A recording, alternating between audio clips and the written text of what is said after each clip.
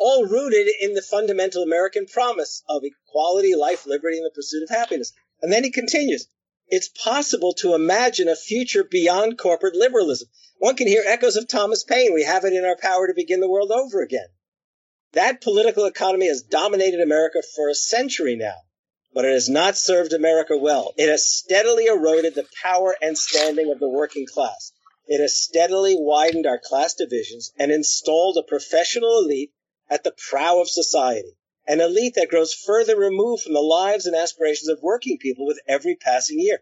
He is aligning himself with the energies of the working class. This is what he's saying. And then it goes on, gets even better. Corporate liberalism turns out to be a political economy of aristocracy, very much of the kind the founders feared and warned against, of the kind populists remonstrated against and Theodore Roosevelt resisted. And it has been with us now for a century too long. The battle to end the tyranny of big tech is ultimately a battle to break the hold of corporate liberalism. Well, I mean, no joke, right? No joke. By the way, and what I kept saying to myself is, why weren't we hearing this kind of narrative from Elizabeth Warren, Sherrod Brown, and most importantly, Bernie Sanders? Okay? This is a more radical argument about America's fundamental, what it means to be an American, than Bernie ever offered.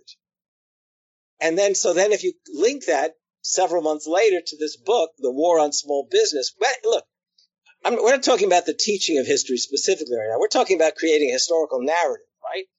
And one to the other, what we've got here is the elite, the corporate elite, the governmental elite that they're managing, okay, that's its handmaiden. They're doing in the middle class. In this case, they're devastating the working class. I don't think we on the left fully appreciate what kind of power resides in that kind of rhetoric. I mean, it is fairly close to what like Bernie would say about the millionaires and the billionaires, you know, and how they just would run. It's like they own the Congress. When they want policy, they run to I remember him saying this in a speech. The one time I've seen Bernie in person saying like, why do they do all these things? Well, the rich people, they run to the congressman and then they buy them. And then the Congress does what they say, you know, so like a pretty like stark, you know, critique of like money in politics. But I think that, yeah, you're sort of onto something in that, you know, even if we were to grant that Bernie sort of tried at least in his way, I mean, I feel like he's more present focused. He talks about inequality now. He doesn't talk about history so much, though he does to some degree. Aside from him, you're pretty much, you know, it's like Barack Obama talking about like America has just like always been a sort of happy, like friendship circle where everyone got along and all the most repressed people just floated to the top by like the accident of just like the natural progress of history. You know, nobody is really talking about that. And I feel like the real danger of what Hawley's saying is not, I mean, maybe correct me if I'm wrong here, Harvey.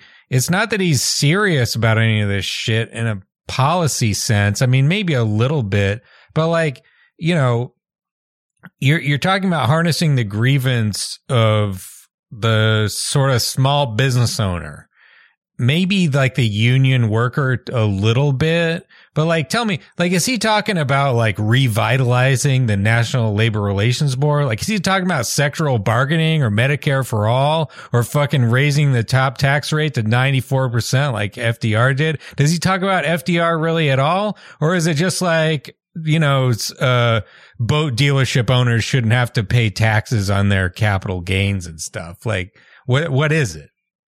Well, I'm glad you asked, because FDR is not mentioned once in the book, to my recollection. As Alexi said, he never goes beyond 1920, really. That's the end of the preview, folks. If you want to hear the whole episode, you can go to patreon.com/leftanchor. Thanks for listening.